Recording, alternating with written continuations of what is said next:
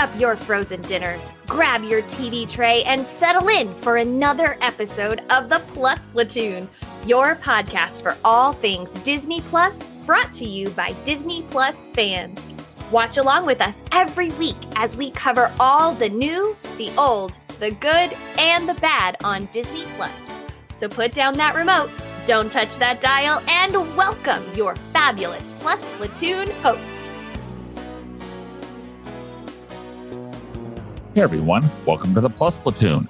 We're a Disney Plus fan podcast that gives us honest, spoiler-filled reviews of movies and shows on Disney Plus.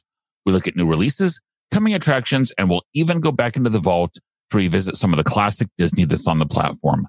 Make sure you're subscribed and you will never miss a moment. I'm going to bring in Pete this week. Pete, good to see you. Hey, Derek. Good to see you too. I think I had my shortest or my closest cut to when we're starting the episode. I finished Zootopia about 5 minutes before we started recording. So yeah, I'm ready to talk about it. And also this week, we've got Steve. Steve, glad to have you with us. Hello, everyone. Yeah. And sadly, Kate unable to join us this week. So it's just going to be guys' night. So with that being said, we're going to go completely off script. No, we're not.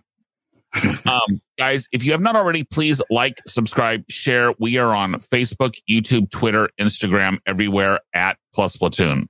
So that way, get subscribed. You will never miss any episodes. You'll never miss anything we post during the week either. So enjoy some of the stuff because we got some stuff coming up that's going to have some interesting comments, I have a feeling.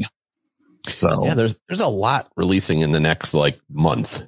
There's a lot releasing in the next 2 days. Well, that too. So, okay, Pete, Kate is not here. You requested it.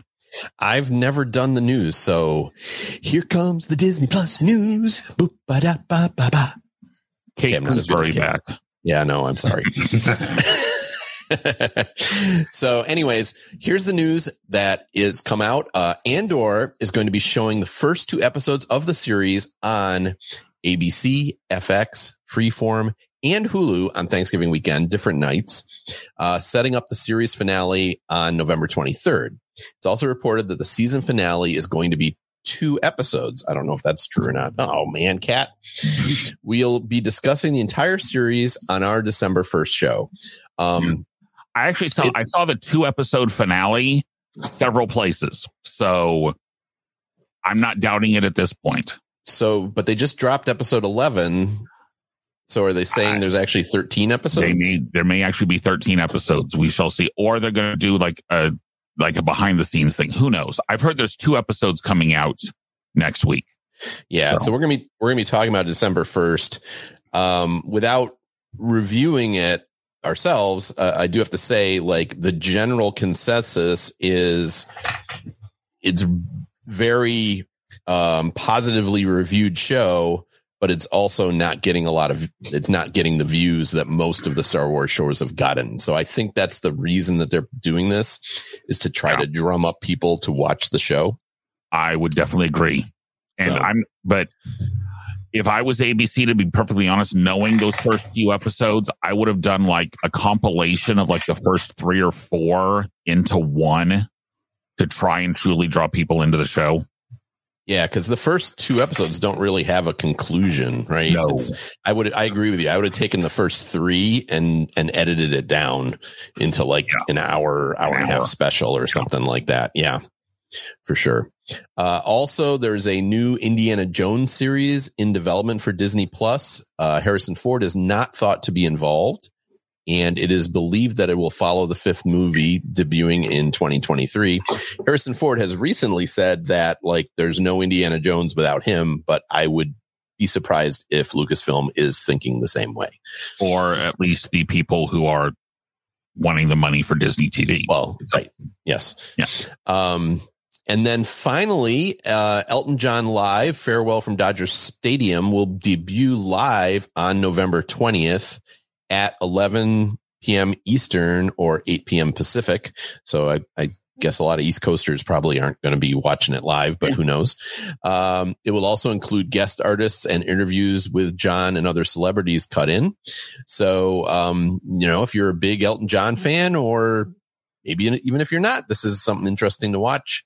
Once it debuts live, I would assume it'll be available following that, streaming anytime you want. I would assume anyway, because in theory, this is his last concert. So yeah, at least his last North America concert is what they're saying. So, but yeah, he's supposed to retire after this tour. Then again, how many retirement tours have the Eagles had?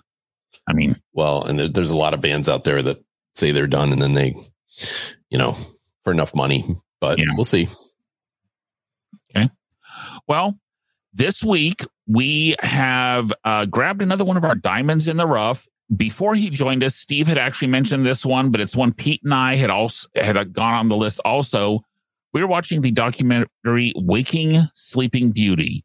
Basically, it follows the Disney animation from the travesty that was the Black Cauldron, but really focuses on what is known as the Disney Renaissance. So that's Little Mermaid, Beauty and the Beast, Rescuers Down Under, Aladdin, Lion King. Those especially not so much Rescuers Down Under, but the other are pretty much the big four that are focused on a lot for this show.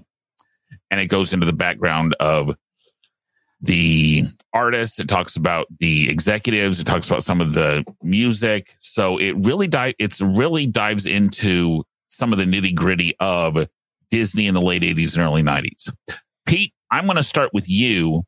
Did this show keep you entertained? Well, this is the third time I've seen this movie, and I was still entertained by it, even knowing the story. I think it's a very well told story. As you said, it really goes from, at the start of the movie, Disney animation is basically at just about the lowest point they were in their entire history, where they were just kind of being kept along. They were shuffled off the lot to a office in Glendale. Was it Glendale they got moved to? Glendale. Yeah. Like a warehouse in Glendale. And, as you said, the Black Cauldron, they've been working on the Black Cauldron for like 6 years, and it was a mess. Went from, it talked a lot about the animators, but then also talked about, Michael Eisner, Jeffrey Katzenberger, and Roy Disney quite a bit. And also Peter Schneider. Yes. That the other guy.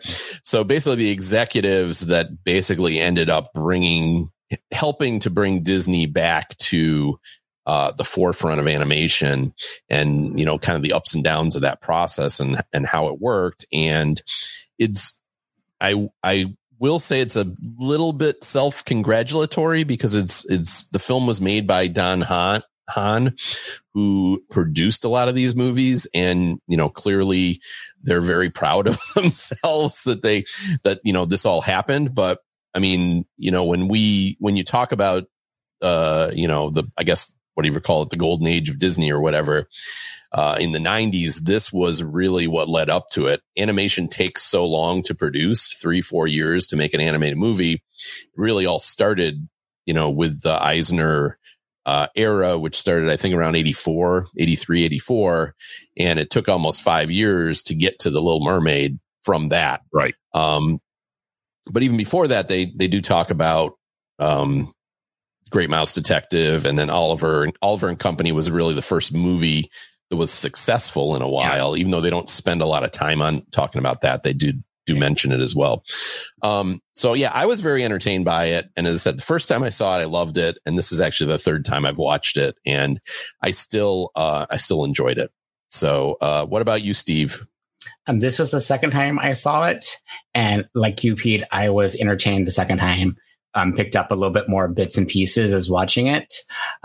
I'm fascinated by sort of the perfect storm that we had between Eisner and Wells and Katzenberg, of how that all worked together, even though they didn't get along, to come through with like some movies that are still going strong today. That people say Disney, and you mention a movie, they know what you're talking about.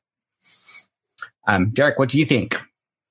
Yeah, I will say this was the second time I'd actually watched it all the way through. Also, I watched it when it first came out on the service, well before we had even started this show, and yeah, it kept me entertained. It moves along. It doesn't get bogged down too much in any super deep detail, which I kind of like. Watched it with my wife this time. Watched about the first half with her last night, and she enjoyed it. She thought it was really interesting as well. So yeah, it definitely did keep me entertained. It does have some stuff there that I was not aware of, and so I'm actually going to let you lead this one off. Steve, what were you most surprised about? What's something you learned from this that you never would have thought? I actually learned this the first time I watched it, that the Rescuers Down Under was the first time that sort of computer animation was used. So remembering that's where it sort of started off, which sort of led to the Pixar thing. Also how Lion King was sort of the second thoughts. It was like the second rate animators that got put on that, and actually that being a bigger hit than Pocahontas. So now, Steve, I will say I'm hurt because if you had been watching our review of Rescuers Down Under, you would have known that it was the first one. Yeah. Well, actually, I watched Waking Sleeping Beauty before I saw your show, so I actually knew that. That's fair. That's fair. Yes. For me, I had not, I guess I knew, but I had not remembered that Roy and Walt's son-in-law, Roy, the Roy in this is Walt's nephew. It's his brother's son. I had not remembered Roy's son. I had not remembered that he and Ron Miller, who was Walt's son-in-law, had the big falling out that they did because they were kind of running it together, and Roy left because he was fed up with how. And this is part that confused me a little bit. He left, but still had the power to bring in Michael Eisner. It was he didn't have the power to bring him in, but he had enough influence on the board. He had enough influence still on the board to suggest it, and I think the board went with it. I mean, the movie kind of made it sound like he did it himself, but I don't think it was just him. Yeah, and then I had not realized that, or had forgotten that Oliver and Company opened at the same time as Land Before Time, which was the Spielberg animated show about dinosaurs, right? With Littlefoot in that whole group, and I had not remembered that Land Before Time is a better movie, and I will come out and say it's not Disney, it is Spielberg. Land Before Time is a better movie than Oliver and Company, but that's what happens when you're dealing with Dickens. But it definitely beat Land Before Time at the box office. Yeah, yeah. So, Pete, what was probably most surprising for you? I think the first time I saw it was just really how contentious things were between, the different Roy and Katzenberger and Michael Eisner. And, I know that Katzenberger was heavily influenced. I knew that when Frank Wells passed away, that Michael Eisner did, Katzenberg wanted that job and Eisner didn't give it to him. And I knew that's why he left, but all the stuff kind of leading up to it that led to that, I was not aware of that kind of detail to it. And, it's without talking about going beyond the movie, really that incident of Frank Wells' death that they do spend some time on, but not a lot of time on, really changed the direction of Michael Eisner's tenure with Disney. He became much more financial bottom dollar guy after that. And, we got a lot of things like Disney California Adventure and which is Hong Kong Disneyland, and basically like a lot, they really started like kind of cheaping out on things after that. And this was, the Eisner that also, giving him credit, he established the Disney Decade, which was expanding the resorts and the parks with Hollywood Studios and all the hotels and everything, and really expanding downtown Disney and all those things, Pleasure Island. That was all his doing. But then later in the 90s, they kept doing things, but then they would do it very bottom dollar. And the stuff that went on for, till the end of his tenure, till Iger came along, was actually a lot not good stuff for the Disney parks. And, you also got to figure it eventually similarly led to I don't want to say the downfall of animation, but that very late 90s, but especially the first decade of the 2000s. Home on the Range, Chicken Little. No, wait a minute. Chicken Little is terrible. Chicken Little is funny. Chicken Little is, Chicken Little is Disney doing a DreamWorks movie. Yes, it is. It's Disney doing Shrek, but yes, it has its funny moments. Okay, I'll give you that. It's still substandard Disney. That I would agree with. So, although for that period of time, who could tell? Well, yes, yeah, yeah. So, but even some good movies came out of that period. Emperor's New Groove is actually pretty entertaining. Lilo and Stitch is very popular. I wouldn't argue that it's really all that good. No, Mulan is very popular. Yeah, Mulan was still in that period of the again, the residual of what went on in this movie. Yeah. So I would say through Tarzan was what was going on until we saw this movie end. And then after Tarzan is kind of what came after Katzenberg left. And Katzenberg went to help form DreamWorks. Of course, which, they hit really big with Shrek. They had a couple of things before that, but it took some doing before they were competing with Disney. Really was Shrek and How to Train Your Dragon, I guess, and Kung Fu Panda, right? Yeah. So they've had some good stuff too. Right. And I think go ahead, Steve. I was just fascinated about how close to Disney was as a company was about to collapse, being sold off in parts when it sort of started.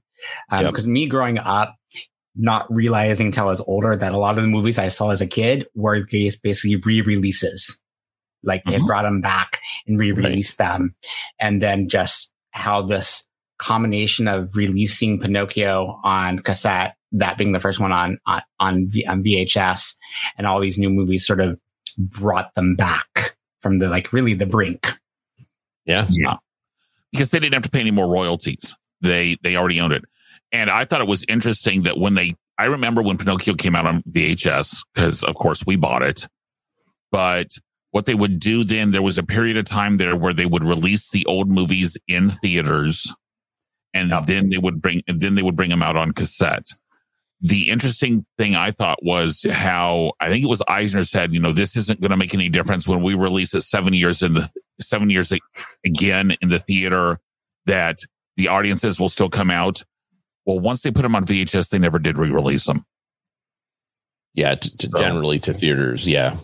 Yeah. So that was no, it's really not. But the license to print money that they got, and then of course, every time a new format came out, they made a big deal about, okay, now this Disney one's available on Laserdisc, or this one's available on HD DVD or Blu-ray. What was that little one with Sony that had that was the mini disc? That was the HD DVD. Yeah. Okay. Yeah. It was on Betamax. No. No one released them. No. Yeah. But so, yeah, there's a lot of good stuff here, and there's a lot of stuff you get to hear from the actual people that are their interviews from the time period, or their interviews from people who are looking back on the time period. The part I didn't really see was there wasn't a lot of looking back. I don't think we got any looking back from Katzenberg. Eisner they were able to go back and do a little interviewing with. Mm-hmm.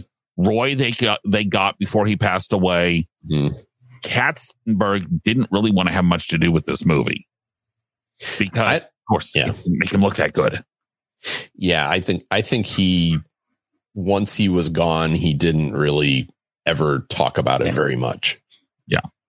So yes, and the editing of the 12 minutes of Black Cauldron, which just fascinates me. I was like, what 12 minutes did you cut out? And how could it have made the movie better by cutting it? Guys, I will put it out there for our audience. If you've never seen The Black Cauldron, don't. I've never seen it. That's one of the few I've never seen. It's just nothing. I did suggest that as something we probably should watch to see. It got thoroughly ignored. Okay, so there were, as we said earlier, there were 4 big movies that came out in this period of time. There was Little Mermaid, Beauty and the Beast, Aladdin, and The Lion King. And they came out in that order. And talk about some heavy hitters.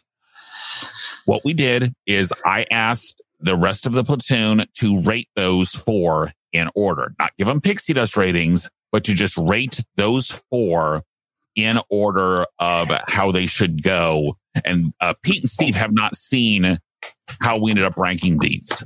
So, Gina, real quick, can you drop the banner down? Okay. So, in 4th place is Little Mermaid. Little Mermaid came in at an average of 3.5. We all kind of dropped down. Little Mermaid was, I think, number 3 or 4 in all of our rankings. Part of it for me is without the music, the movie's slow. Is part of the reason I don't like Little Mermaid as much. Without the music, you don't have a ton. And the other thing I would say is, like, it's before the animation got really good, really high quality. It's still, if you go back and watch it now, it's not a cartoon. It's not right. It's the music totally makes that movie. If as you say, if you take away the music, it's not really anything special. But yeah, the music is fantastic. So yeah, it was either my number 3 or my number 4. Like, I love Ursula as the villain, but the story just didn't hold with me. Yeah, I put it as my number 3. So now this next one of you two gentlemen is not really going to like. In number 3 is Aladdin. And Pete, I know you put this as number 1. Can you care to explain why? Wow. And so everybody else brought it down, huh? Yes. So I'll tell you why. It's kind of a personal thing for me. I think this movie just hits me because I'm a big, like, Indiana Jones adventure fan. So those are my favorite types of movies. And even though the music, again, I love the songs written by Menken and Ashman, but, like, the story, I think, it really hits. It's really super funny. Robin Williams was just brilliant as the genie, but it's also got some good action. And I don't know. I just think it's, as I said, I had a hard time differentiating the top 3.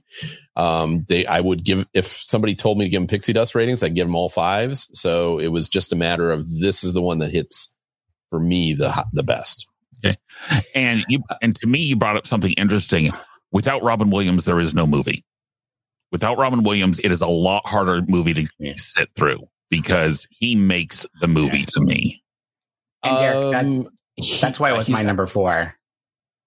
Because I took out Robin Williams. It was the 4th one. So that's when I looked at it. So for me, 3 and 4, Aladdin and Little Mermaid, I went back and forth between 3rd and 4th place. Yes, Pete, what were you going to say? I guess I was going to agree with that. I wouldn't say he's 100% of what makes the movie work, but yeah, it would be hard to. It would be hard to imagine the movie without him. I would agree with that. Well, you don't have to imagine it because look at Will Smith and what he did with the genie. Well, yeah. So I think at least I'm of the opinion that this is a far better version of Aladdin than that live action version was. Oh, for sure. Okay. Number 2 was Beauty and the Beast.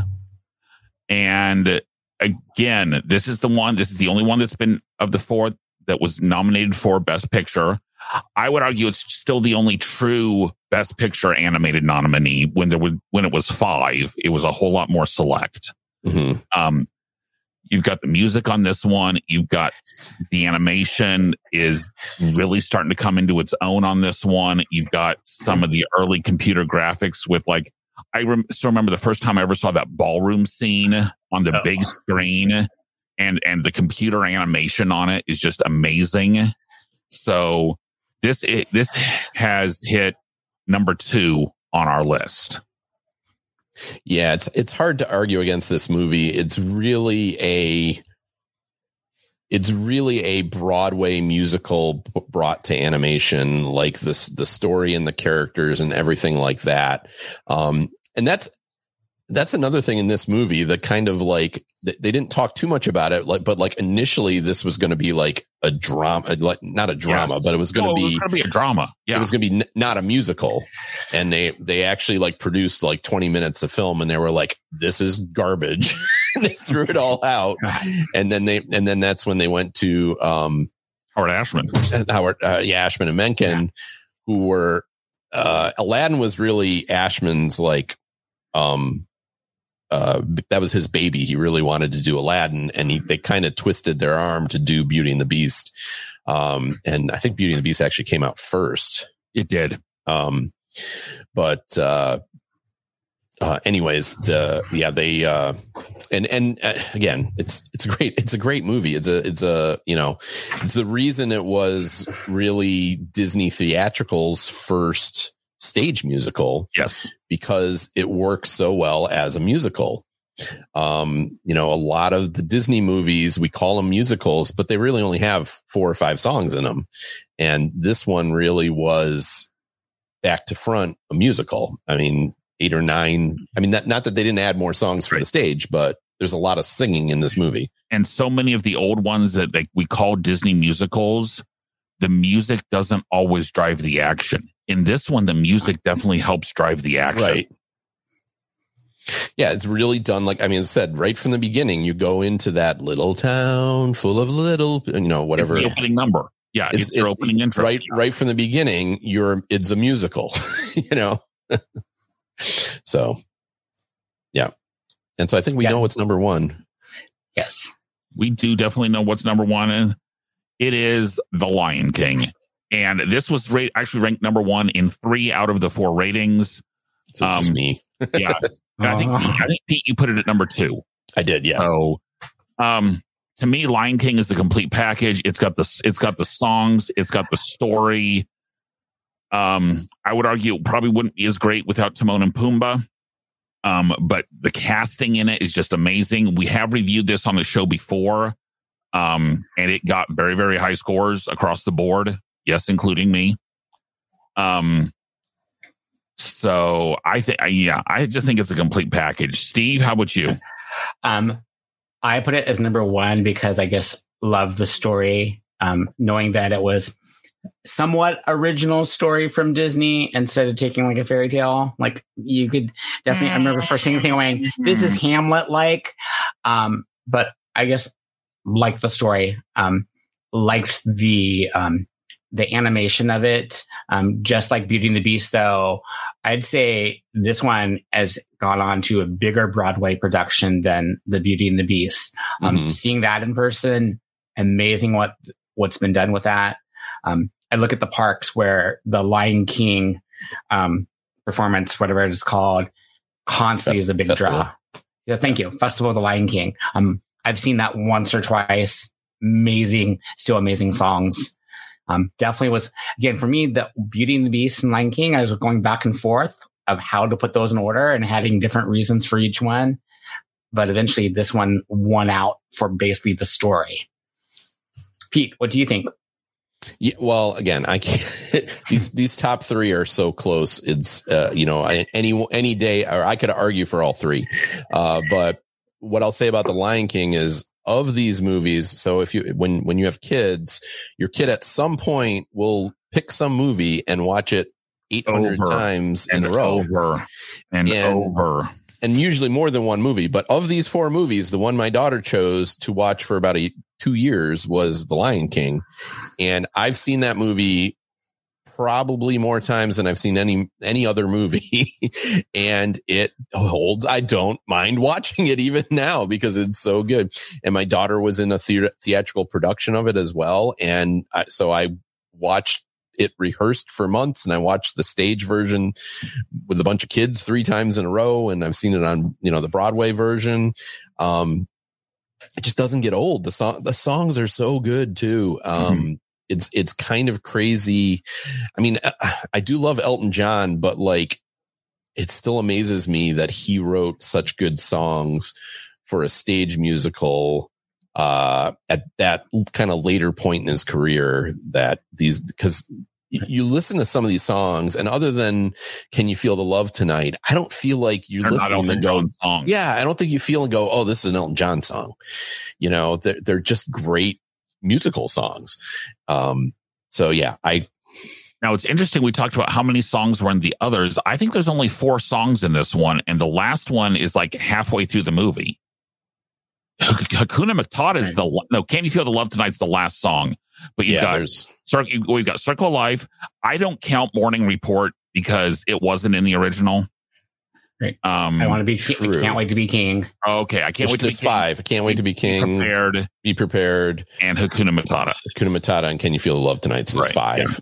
Yeah. Oh, Be Prepared is a great. That's just a great like. Oh, that is such a great villain song.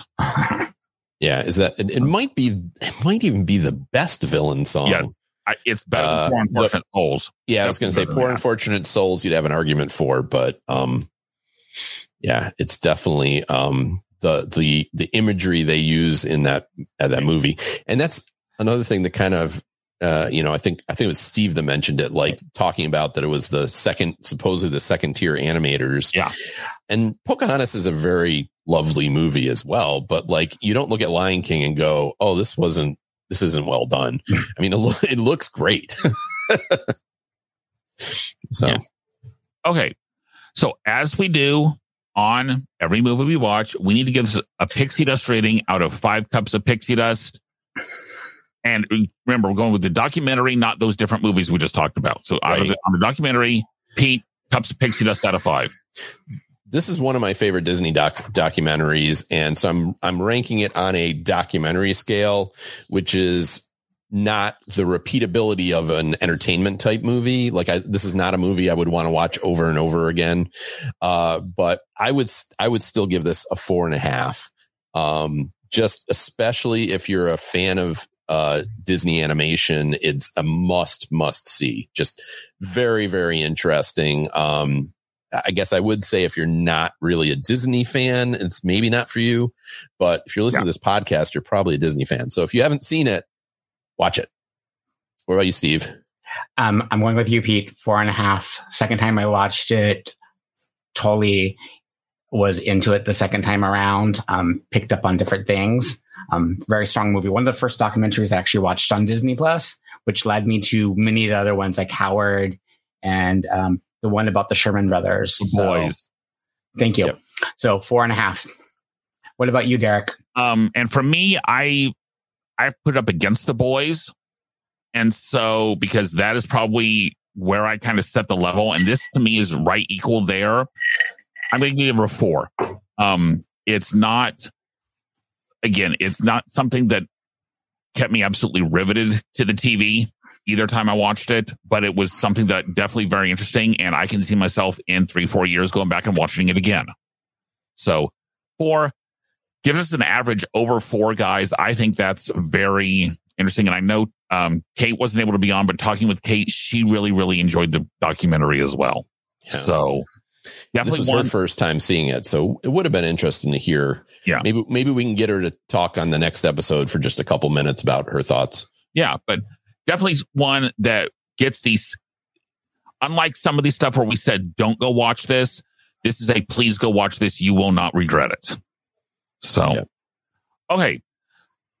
The other item that we watched this week were these new Zootopia Plus shorts. This was a series of 6 shorts that were unrelated, that followed different sets of characters in the Zootopia cinematic universe, the ZCU, if you will.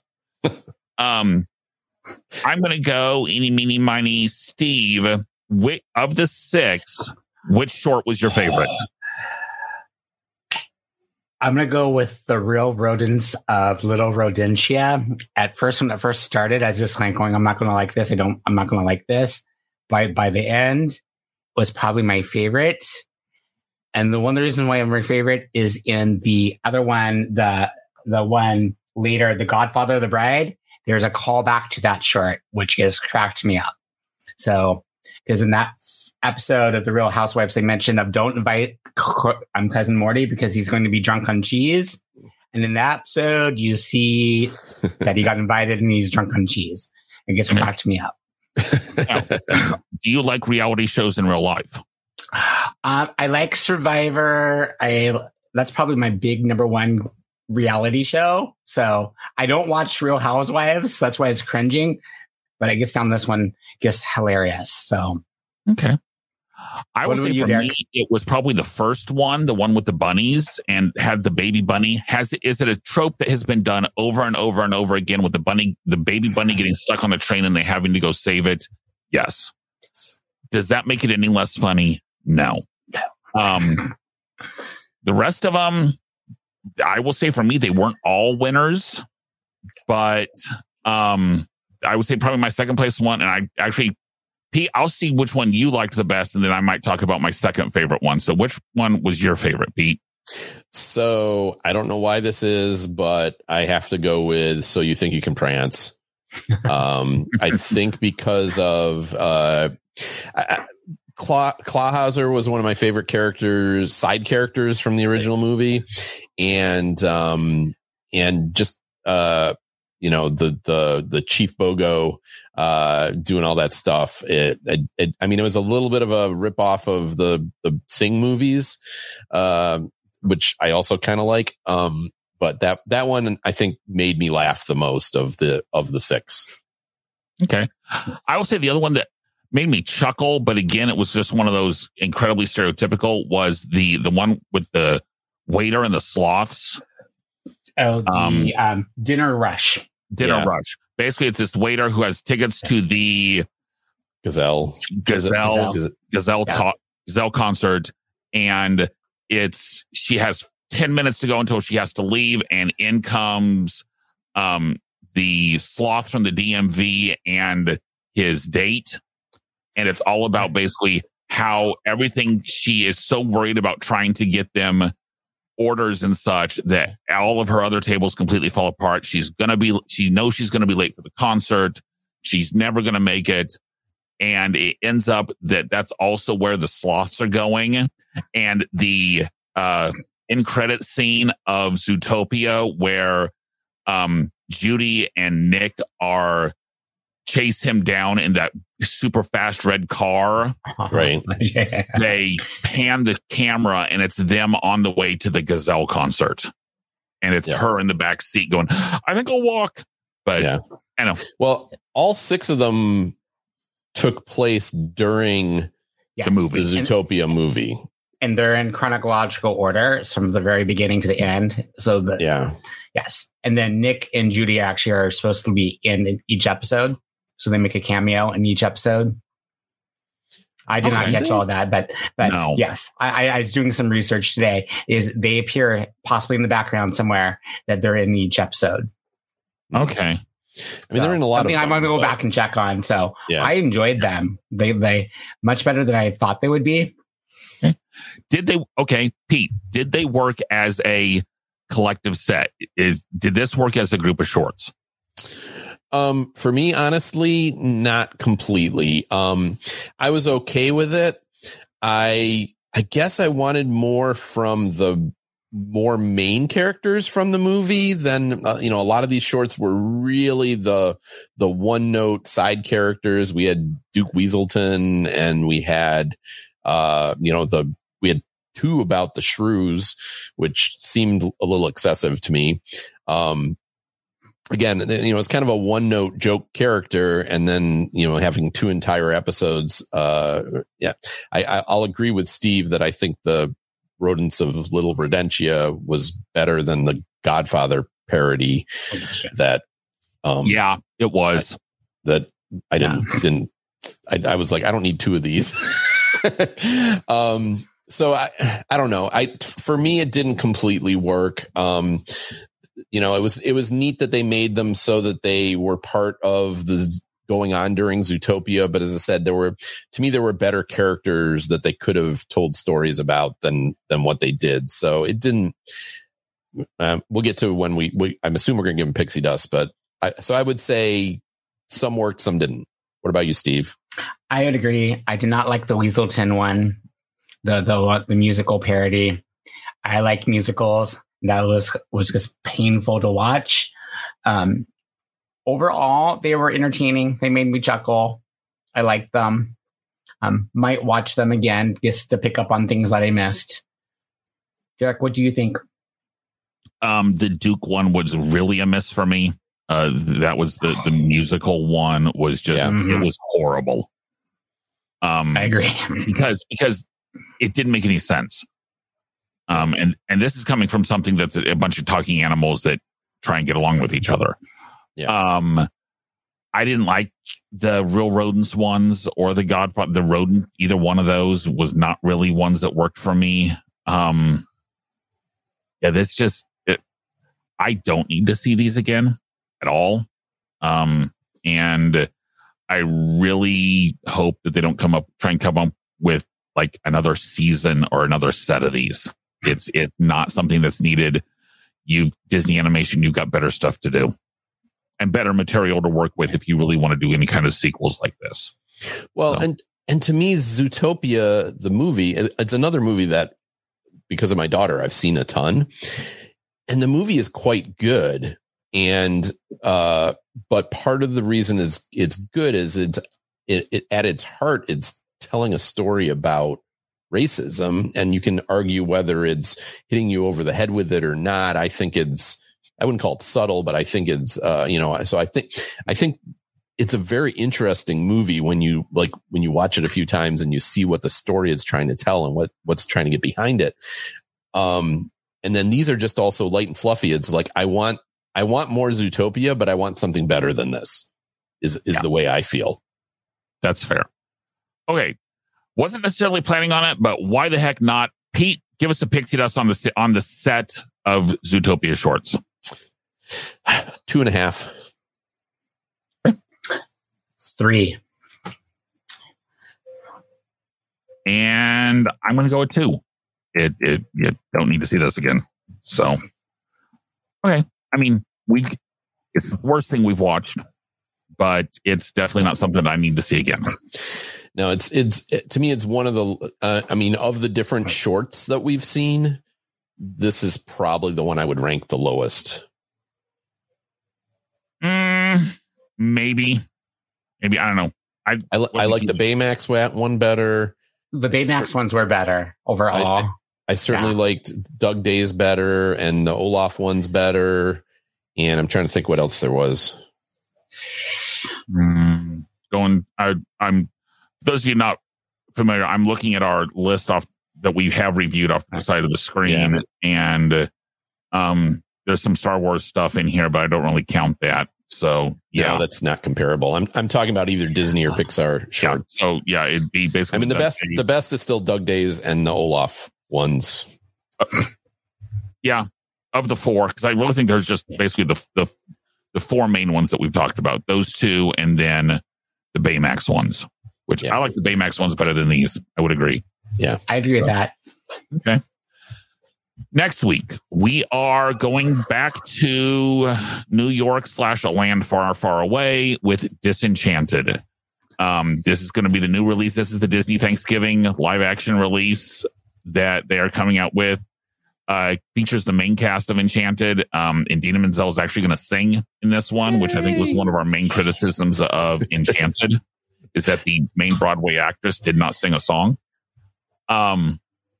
But we will see how this goes. We are going to try and get next week's show out a little early for you guys so that you can listen to it before you go argue with all your friends at Thanksgiving and can spoil the entire movie for them. So with that, everyone, thank you so much for listening. Guys, we are booked all the way through the holidays, but there's got to be some time next spring that we don't have anything booked because they can't hopefully possibly keep shoving all this Marvel and Star Wars down our neck where there's nothing else that we can do, because we will find time to do other stuff. So if there's something that is coming out that you really want us to watch, if there's something from the vault that you want us to go for, please email us at plusplatoon@gmail.com. Send us a message on Twitter, Instagram, message us on Facebook. We reply to all of them. Guys, our episodes come out every Thursday on YouTube and across all your major podcasting networks, which you know if you're listening and watching to this show, but just want to let you know they will come out every Thursday. And with that, everyone, we will see everyone next week and have a wonderful weekend. Bye, guys. Bye. Oops. Hey.